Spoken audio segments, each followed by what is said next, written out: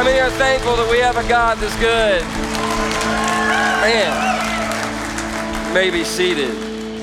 That's one of those songs I kind of feel like we could do just about every week, and I'd be okay with it. That's a keeper. That's a keeper song. I want to go ahead and address something really quick before I get into the message, because we got some type A people in the room and watching online. Just kind of get this out of the way. There are two guitars right here, and those are called stage props. I will get to them at the end of the message. The reason I'm saying that is because if I didn't, somebody was going to miss the whole message, and you're going to turn to the person with you going, "What's those guitars? What's that?" I know they're there. I'm going to get to them at the end of the message. Good? Yeah. Okay, good. Everybody here tonight, no exception, has had a bad experience somewhere. Bad experience. Maybe it was a restaurant. Maybe it was at a grocery store. Maybe it was on an airplane. And that bad experience was so bad that you literally said, I can remember saying this at a restaurant, "I will never eat at this restaurant again." Now, said restaurant that I'm talking about, where I said that, the reason I got mad was they never brought me my food. Everybody with me? They brought them their food, didn't bring me my food, and then they tried to charge me for it. And I was like, I'm not paying for it. Like, was it not good? I was like, I don't have a clue because I didn't get it. I'm not paying. So anyway, I said, I'll never eat this restaurant again. And I haven't gone back. I haven't gone back to that restaurant, but I still go to other restaurants. I have gotten mad on airplanes. I remember the angriest I got is we landed and they said, "Oh, there's another plane at our gate. We're just going to sit here and wait." That's fine. 2 hours later, I about got put on the no-fly list because I'm ready to go. I remember saying, "I'll never fly this airline." No, I did. I wound up flying the airline again. But we all do that, right? I'll never. But when it comes to church, it seems kind of crazy because we can have a bad experience at church, and you can have a bad experience at one church, and oftentimes we'll say, because I had a bad experience at a church, I'm never going to any church again. Now, that doesn't work for any other area of our life, but unfortunately, that works for church. Now listen, everybody in this room, no exception, you've had a bad experience at church. You know why? Because churches are full of just messed up people.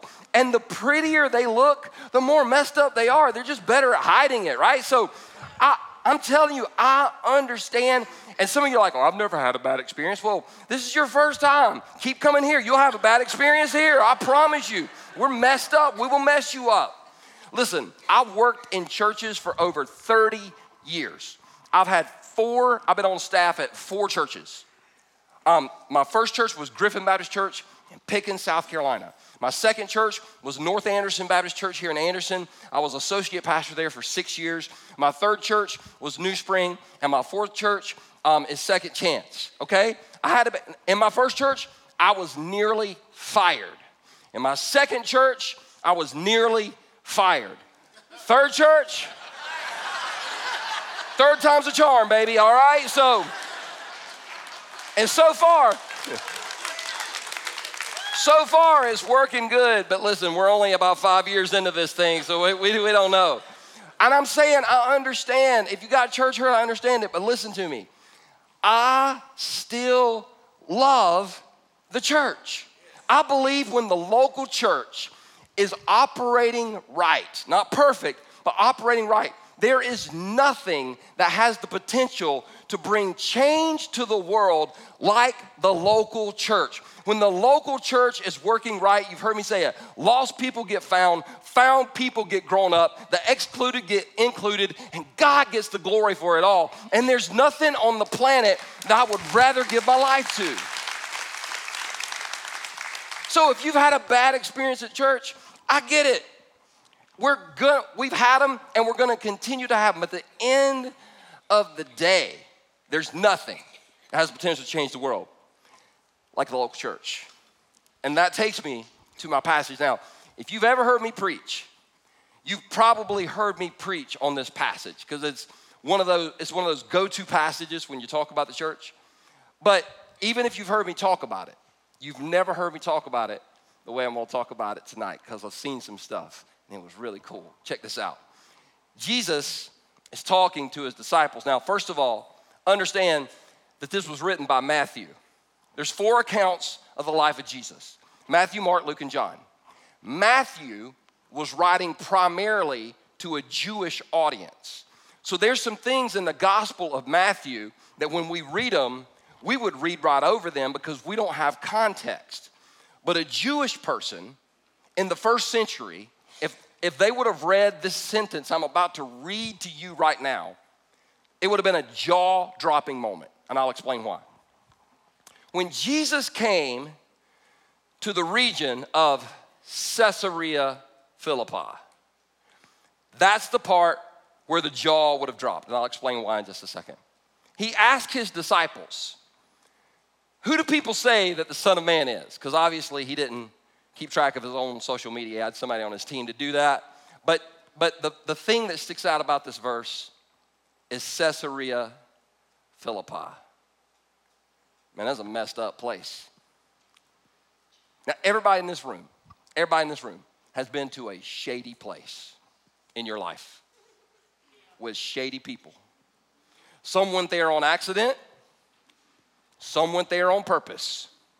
Some went there on accident and then went back on purpose, right? But we've all been to some shady places with some shady people. There wasn't a more shady place on the planet to an Orthodox Jewish person than Caesarea Philippi. Let me tell you why. Caesarea Philippi is where those people lived. They had a temple at Caesarea Philippi. Now, I've been to, the first time I went to Israel, they said, what's one of the things you got to see? I said, I want to see Caesarea Philippi. They're like, are you sure? Because the bus ride up there is like brutal. I'm like, no, I want to go. And after I went the first time, I was like, man, this is crazy. They have roads. And anyway, like side note, this is just a side note, true story. They said, if you get off the bus, make sure you stay on the road. I was like, is there a reason for that? Like, yeah. Off of this road is just minefields. When Israel and Syria were fighting over this land, there's just landmines everywhere. And so I asked the question. It was a logical question. I said, how'd y'all build the roads? Like, how'd you know where the mines were? Did y'all have, like, technology? They're like, nope. They marched cows through, and the cow would find the mine, and then they just, true story. See, y'all get extra stuff at 5 o'clock. Not making that up. Caesarea Philippi, though, they had a temple there that was built to the Greek goat god Pan. Now, in the middle of this temple, there was some rocks with a crack in it, with some steam coming up. It was like from some underground springs, but the ancients thought this was demons coming up from the underworld. So they literally called this place in Caesarea Philippi the gates of hell. They thought this is where demons entered the world. And, true story, in order to worship in the temple, one of the things that you had to do in Caesarea Philippi in this temple was have sex with goats. Some of y'all been in church your whole life and you just got so disturbed because you're like, I've never heard that. Well, it's because they couldn't figure out how to put that on a Sunday school felt board. I don't know how you map. Like if your kid would have brought you a picture of that, would you have gone back to that church? But that's what they did. It's messed up, shady place, shady people, yes or no? Yes, okay. Now, I've been in ministry for over 30 years. I've had people confess stuff. It's awkward sometimes when I'm in public. Most of the time, my interactions go really super wonderful. But occasionally, just random people confess random stuff to me. And I'm like, I'm not Catholic. I don't know why we're doing this right now. But I'll be at QT getting some gas going, Pastor P, how you doing? Not good. I'm looking at pictures of naked people on my phone.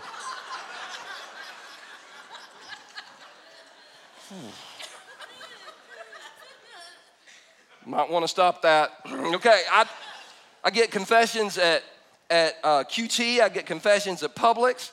But in 30 years of ministry, I've never had anybody come up to me and go, listen, Pastor P, so my uncle got this goat.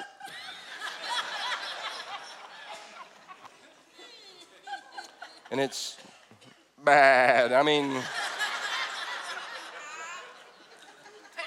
because I would feel sorry for the goat. I mean, I just, that's just messed up. Messed up place with messed up people. Can we agree? Messed up place, messed up people.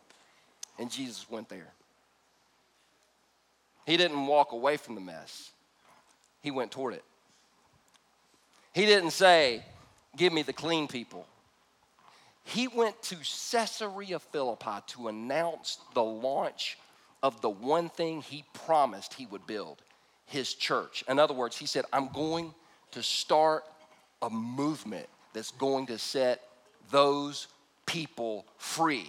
And they're going to understand that they don't have to live that way anymore. Jesus announced his church was going to be in messed up places for messed up people. And aren't you glad he did? I love that.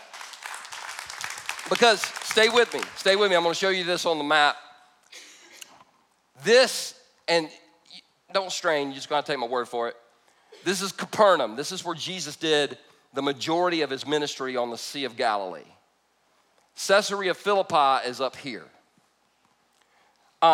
Jerusalem is down here. Now, to me, it would have made more sense if he had gone to Jerusalem to launch the church, because this is where the temple was. This is where the priests were. This is where the clean people were.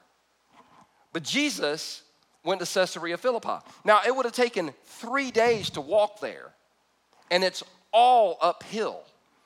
Anywhere Jesus went, anything he did was intentional. He never accidentally did anything.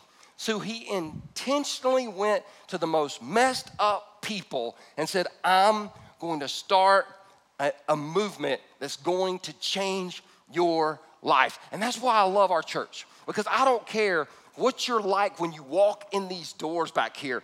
You can come as you are, but the good news is God loves you way too much to let you stay that way. I was talking with a guy the other day about coming to church. He's like, man, I want to come to your church. I said, well, why don't you? He said, I can't. I said, you can't? He said, yeah. He said, my life is messed up. And I said, well, tell me about it. And he was right. But I said, man, you need to come. He said, I need to wait till I get my life perfect before I come. I was like, well, dear God, if you get your life perfect, don't come to my church. We will mess you up. Aren't you glad that you don't have to be clean? Anyway. So they said, well, which is what you say when you don't know what to say. Well, some say John the Baptist. Some say Elijah. And others say Jeremiah or one of the other prophets. Now I was thinking about this. I don't do this a lot because it's just destructive for my soul, but last week I decided to cut on the news, and I watched them all. Listen, I watch MSNBC, CNN, Fox. I'm trying to get all the perspectives of everybody. And I couldn't believe what I was seeing. There was a guy who's been interviewed, and he was hurt, wounded, because somebody had used hate speech on him.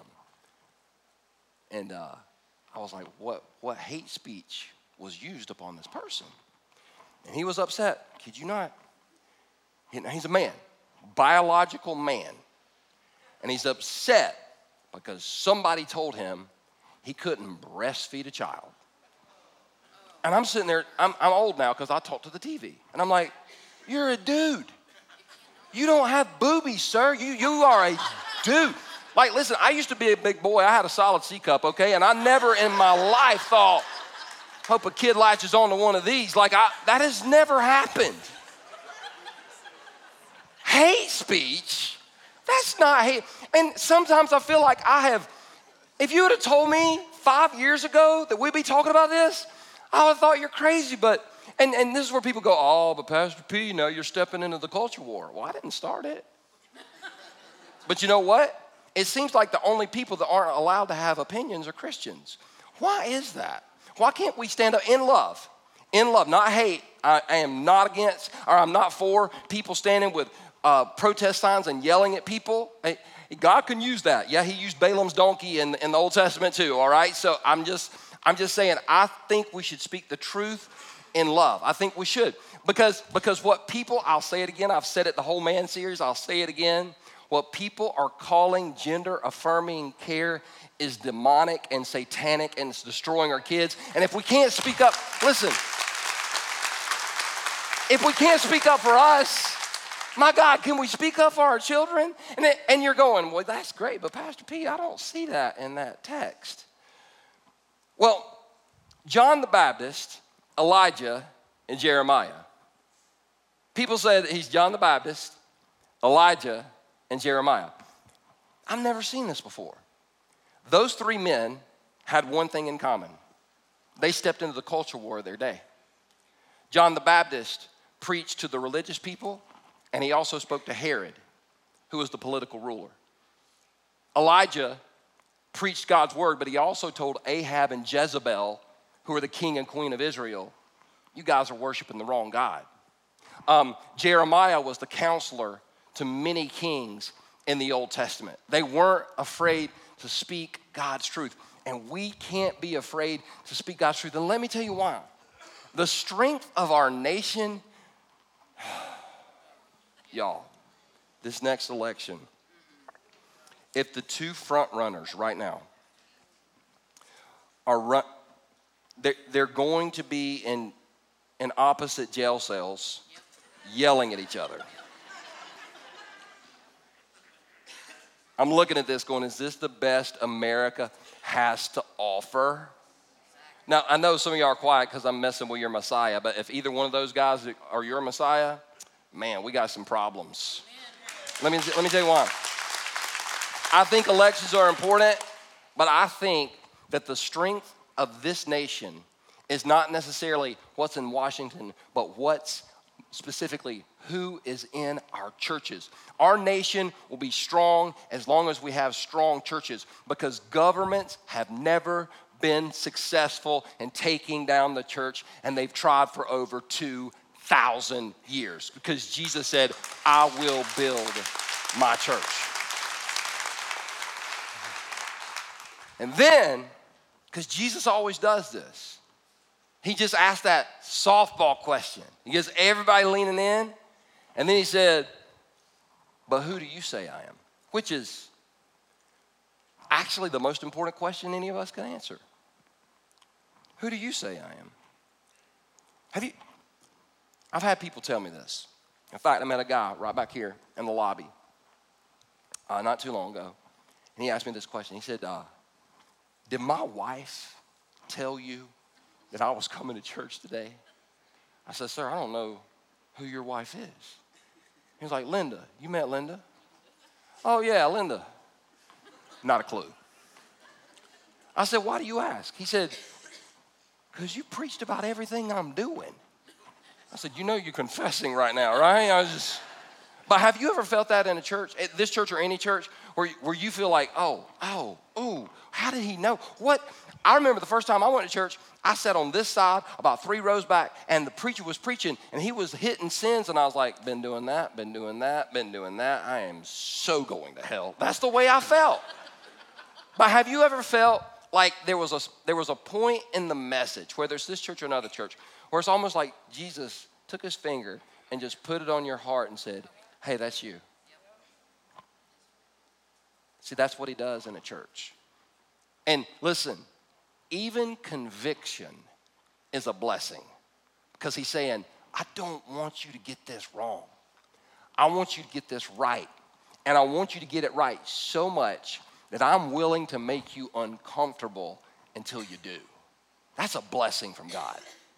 So he got personal. He gets personal with them, and he's going to get personal. That's what happens in the church. It gets personal. This is why a lot of churches like to keep really deep theological truths like way up here where we don't have to apply anything.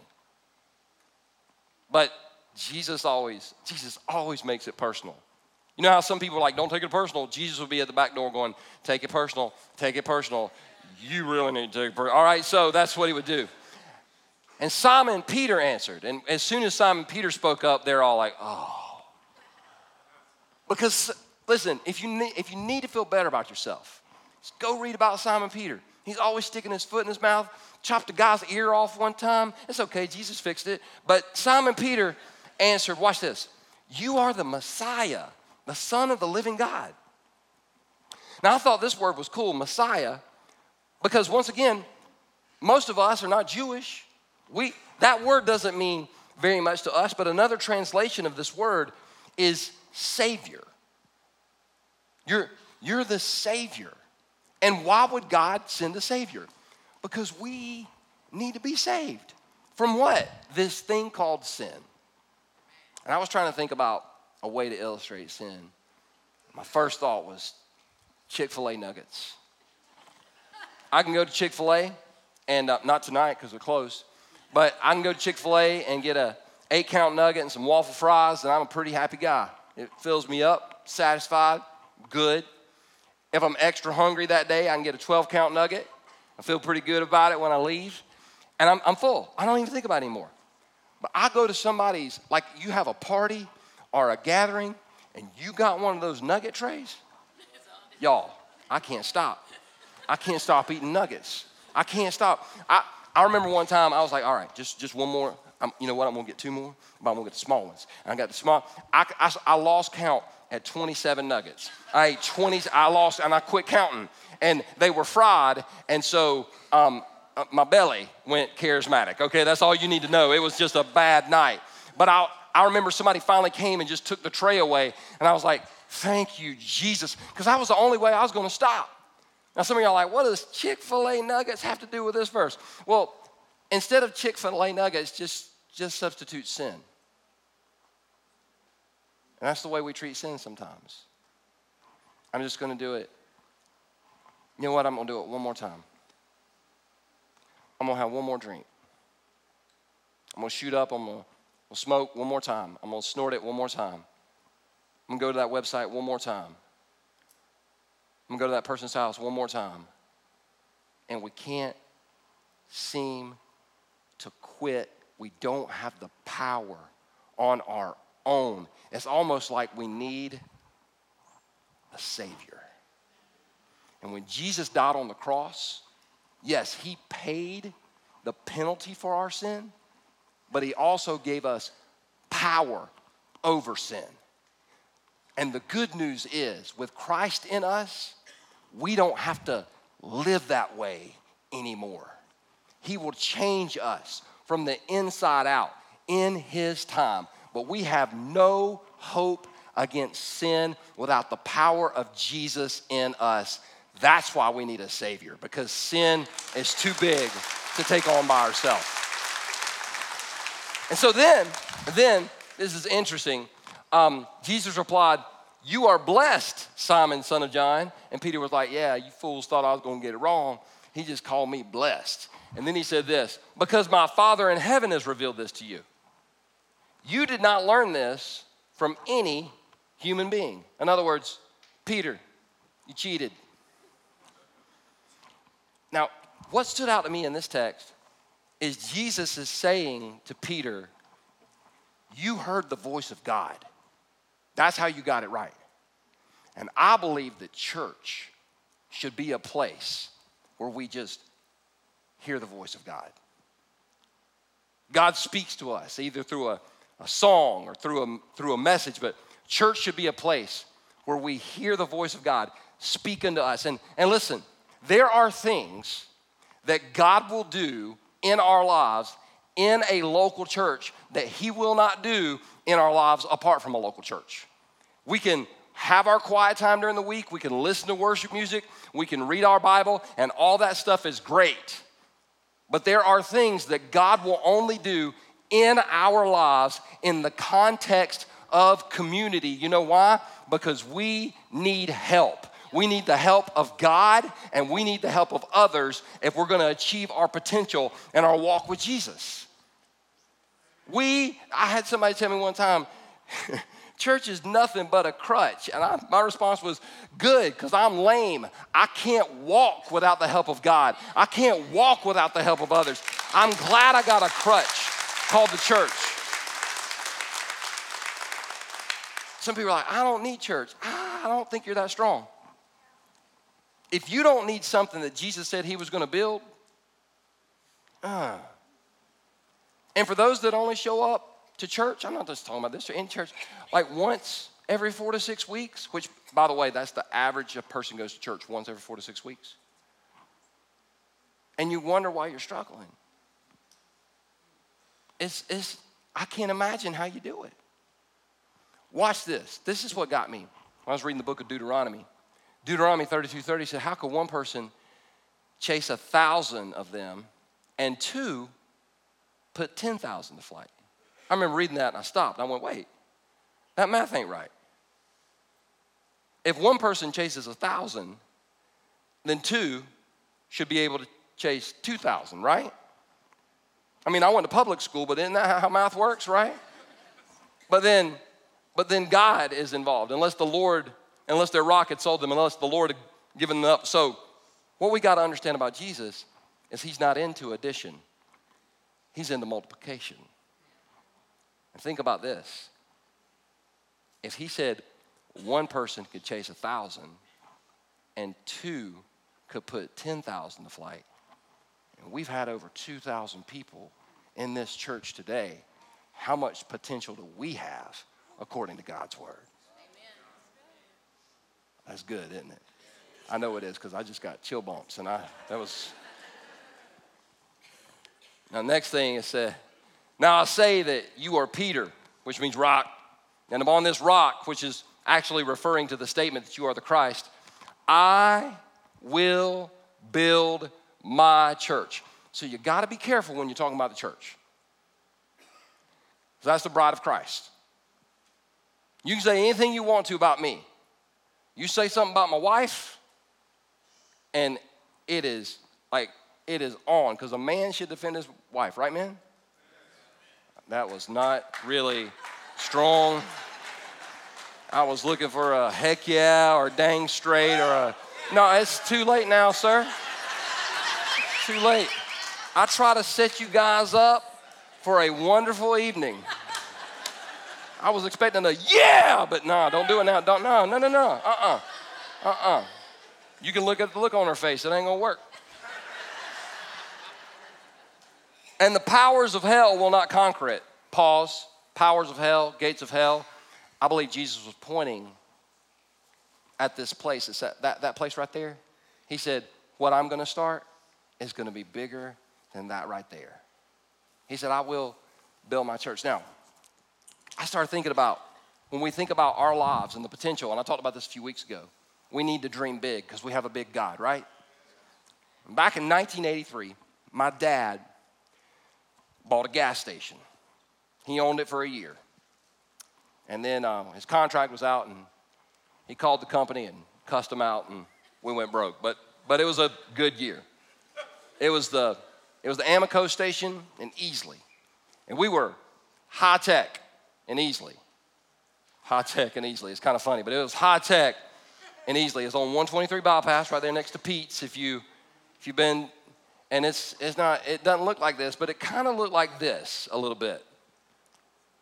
Except it said Amoco. Now this was like the area where we'd hang out, and we had vending machines. We had the keys to the vending machines, so that was kind of awesome. We had 6 gas pumps, and then 6 gas pumps was big time in 1983. We had this right here was self-serve, and this right here was full serve, where some of y'all remember you could pull in, and the little boy would come out and pump your gas and clean your windshield and do all that stuff, and you wouldn't tip him. You remember that? Because I was that boy. And now we tip people for everything. I got a cup of coffee at Starbucks the other day. The barista was like, would you like to leave a tip? I'm like, yeah, I would love to leave a tip. Don't eat yellow snow. That's where the doggies go. There's your tip. Give me my coffee.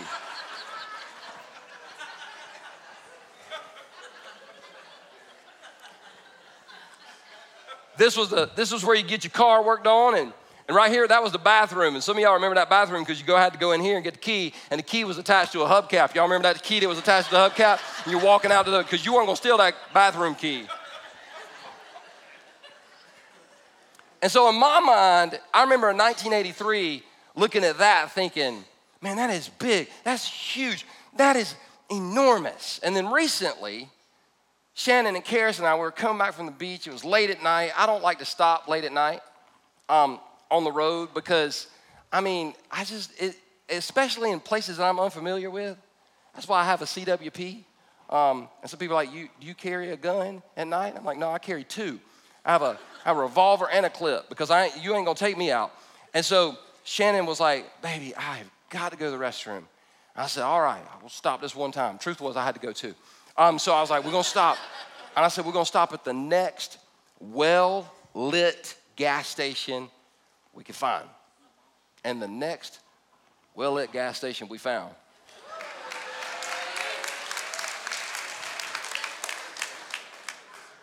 This changed my life, y'all. It was unreal. How many have been to a Buc-ee's? Okay, y'all, I have never seen anything like this. I was texting people from inside going, I'm in Buc-ee's.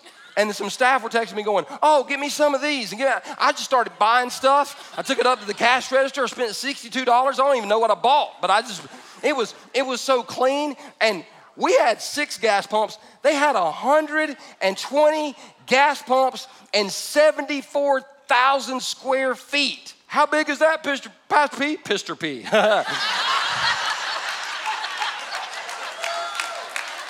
Hey, if I don't call it out, I never thought about that. It's kind of funny. There's going to be a meme by 8 o'clock tonight. Big enough. Let me get it together.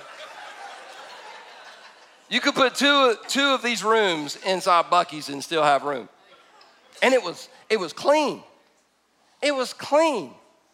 Like, I went to the bathroom, and there were attendants, and they're wiping stuff down.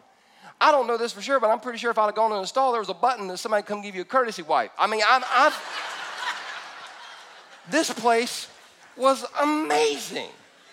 And y'all like, I didn't come to church to hear about Buc-ee's and Amical. Where are you going with this? This is where I'm going with this.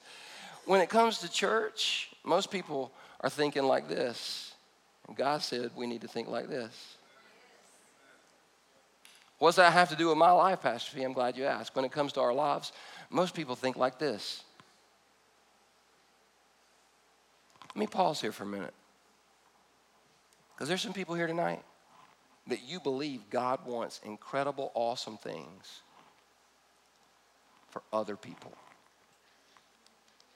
But you don't believe that for your life. And I'm here to tell you, you're wrong. I want a church that dreams big, but the only way the church dreams big is that it's full of people that have a big vision of who God is. And I don't want you dreaming like this. I want us dreaming like this when it comes to what God wants to do in our lives. Amen? And so then he said, I'll give you the keys of the kingdom of heaven. And whatever you forbid on earth will be forbidden in heaven, and whatever you permit on earth will be permitted in heaven. And for years, I would teach on this text, and I wouldn't teach this verse. You know why? I didn't understand it. But then I had a friend call me one day, and he said, what are you doing today? I said, not much. And he said, I'm gonna bring you something. And he brought me his brand new Corvette. Told me I could use it for the day. And I said, hey, before you hand me those keys, I just need to know, are there any rules? He said, yep, drive it like you stole it. I said, I can do that. Yes, sir. Y'all need to understand, I love speed. Let me clarify.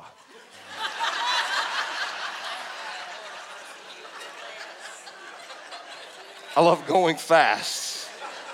I've never tried speed, okay? I love driving fast. So I got my iPhone and put Beastie Boys Sabotage on because that's a good driving fast song. And Man, I didn't get in the slow lane and put my hazards on and go, because there's so much power in that thing. And if that's what happens when we get the keys to a vet, what about the church getting the keys to the kingdom? Like, how much power and potential do we have for change? So it caused me to start thinking. I saw somebody do this, and I was like, that's too good. I got to rip that off. It caused me to start thinking about these guitars. There's two guitars here. There's one with strings and one without strings. Now, this is a simple question. It's an easy question. It's not a trick question. Which guitar has the most potential for change? The one with strings. This is a guitar string. Just a simple guitar string. Look at it. It's just, isn't it? Look how free it is. And I guess you could do some stuff with it. You could use it as a weapon.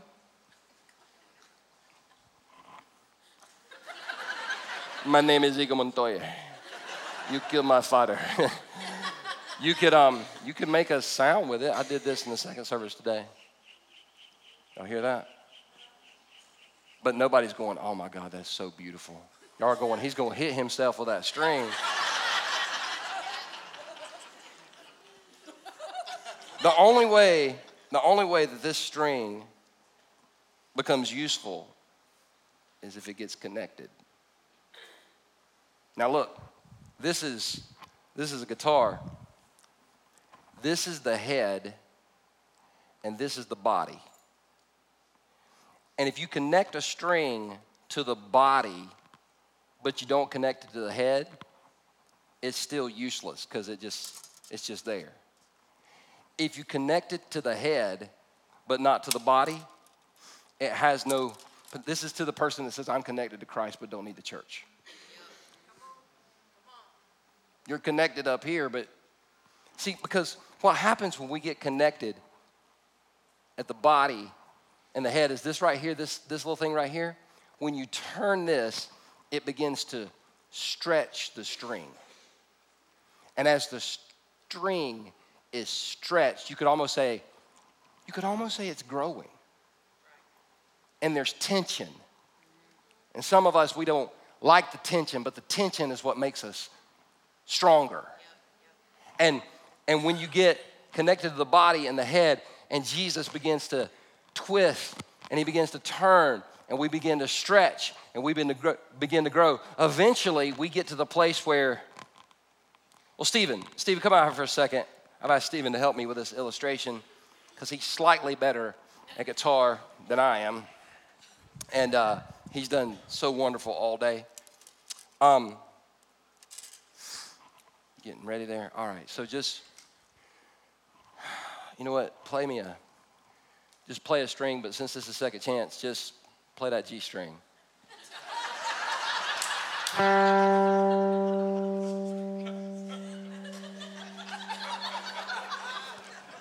lot of people in the second service didn't get that, but I knew 5 o'clock would. Play it again, Stephen. Y'all listen. See, you don't get that with this. And then when you get a bunch of strings together, you can play what's called a chord. So Stephen, play a chord for us. See how beautiful that is? And it takes several strings to make that happen. Play it again. Doesn't that just sound good? And then in the hands of the right person, that being, ultimately the church in the hands of Jesus, the church can do some really cool stuff. Do some cool stuff, Stephen.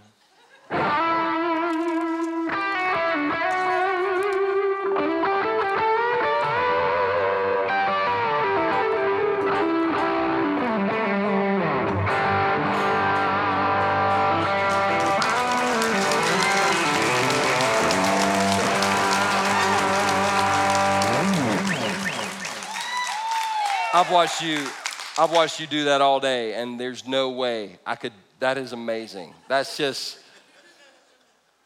But that's what Jesus wants the church to become. He wants it to become an instrument. Each of us connected, stretched, growing, and being used to make noise in the community that changes the community. Here's the beautiful thing about being a follower of Christ. We don't live on this earth and it sucks and then we die and it all gets better. As soon as we accept Christ, the kingdom of God comes to live inside of us. And then when we step into eternity, we literally step into a place called heaven. Now there's a lot we don't know about heaven, but there's some stuff we do know about heaven. I was listening to a Southern gospel song the other day, and I was talking about, because I love Southern gospel, I do. And then talking about walking the streets of heaven. I started thinking about the streets of heaven. I was like, we don't know the street names of heaven. And that's good, because street names give us stress. Like I could say, Clemson Boulevard at Christmas, Pelham Road, I-85 in Atlanta at 5 o'clock on Friday. Like we get stressed. But heaven, the only thing we know about the streets is that they're paved with gold. God took what the world bases our economy on and paved his streets with it. It's got to be amazing, right? It's a place where, like, literally the streets have no name because the name of Jesus is the name that matters.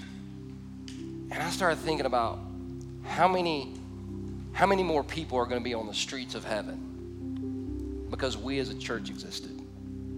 I want to make Anderson, South Carolina, the hardest place in the world for somebody to go to hell because we have so many people accepting Christ. And the beautiful thing about it is we get to see people changed here on earth, knowing that when we step into eternity, it's going to be better than anything we ever imagined. So before I close the service, what I'm going to ask you to do is this. Remain in your seat. Watch the video of the peoples whose lives have been changed. And the very end has gotten me all day. I won't ruin it for you. I just say, all day long I've sat there and said, that's why we do what we do. So Father, right now, in the name of Jesus, I just ask you to move in our hearts. God, I know there are people in this room that have been wounded in church. I know there are people in this room that have just been wounded in life. I know there are people in this room that are struggling to believe that you want good things for us. I know there are people in this room that wonder, God, if you help other people, then why not me? And God, I pray that you would just bring about a change of heart. God, as we see person after person after person that you've changed, God, that our attitude would be, if you've done it for them, God, you can do it for me. I want that. I want that kind of change. I want the kind of change that brings your kingdom into my life. And we ask this, Jesus, in your name. Amen. That's why we do what we do. That's why, because every name that you saw has a story. And that story matters to God. And so does yours. So y'all stand with me and let's pray. Jesus, I just want to pray that over these next few moments, Jesus, that you would get so personal with each one of us. God, that you would have your way. And with heads bowed and eyes closed,